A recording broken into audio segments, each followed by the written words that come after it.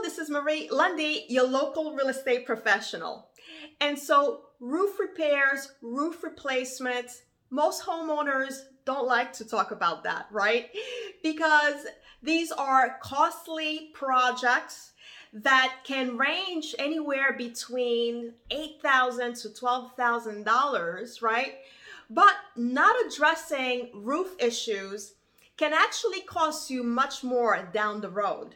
And so today, let's take a closer look at that topic. As I mentioned, not repairing or replacing roof issues at the early signs of wear can actually be a more costly proposition later on.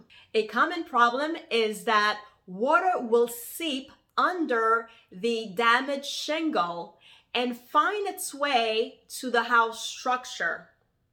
And then that will manifest into either a leak or sometimes mold. And so by the time you see either leak or mold inside the home, know that the problem already exists with your roof, right? So alternatively, you want to keep an eye out on the following signs that your roof may need attention.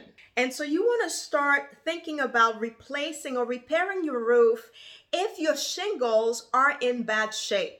And what I mean by that is if you look at the edge of your shingles and they start curling up, that is usually a sign that they're getting older and maybe in need of attention. Also, if your shingles are cracked, or if they are balding, in certain areas.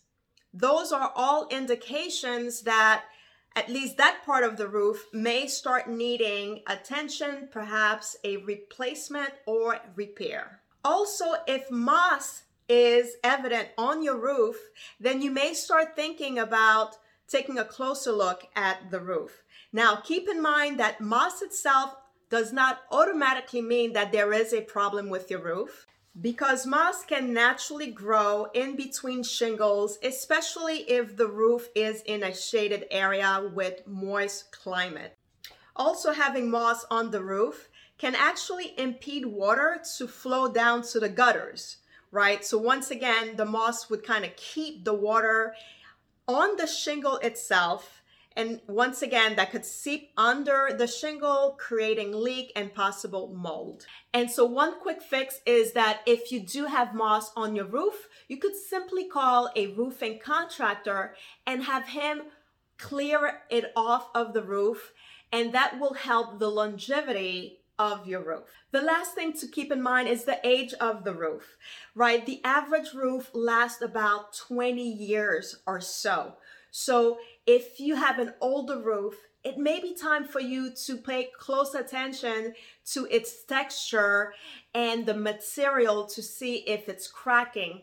And once again, if it's an older roof, it may make sense for you to invest into a new roof so that you could prevent having a problem with leakage, seepage, and possibly mold inside your house later down the road.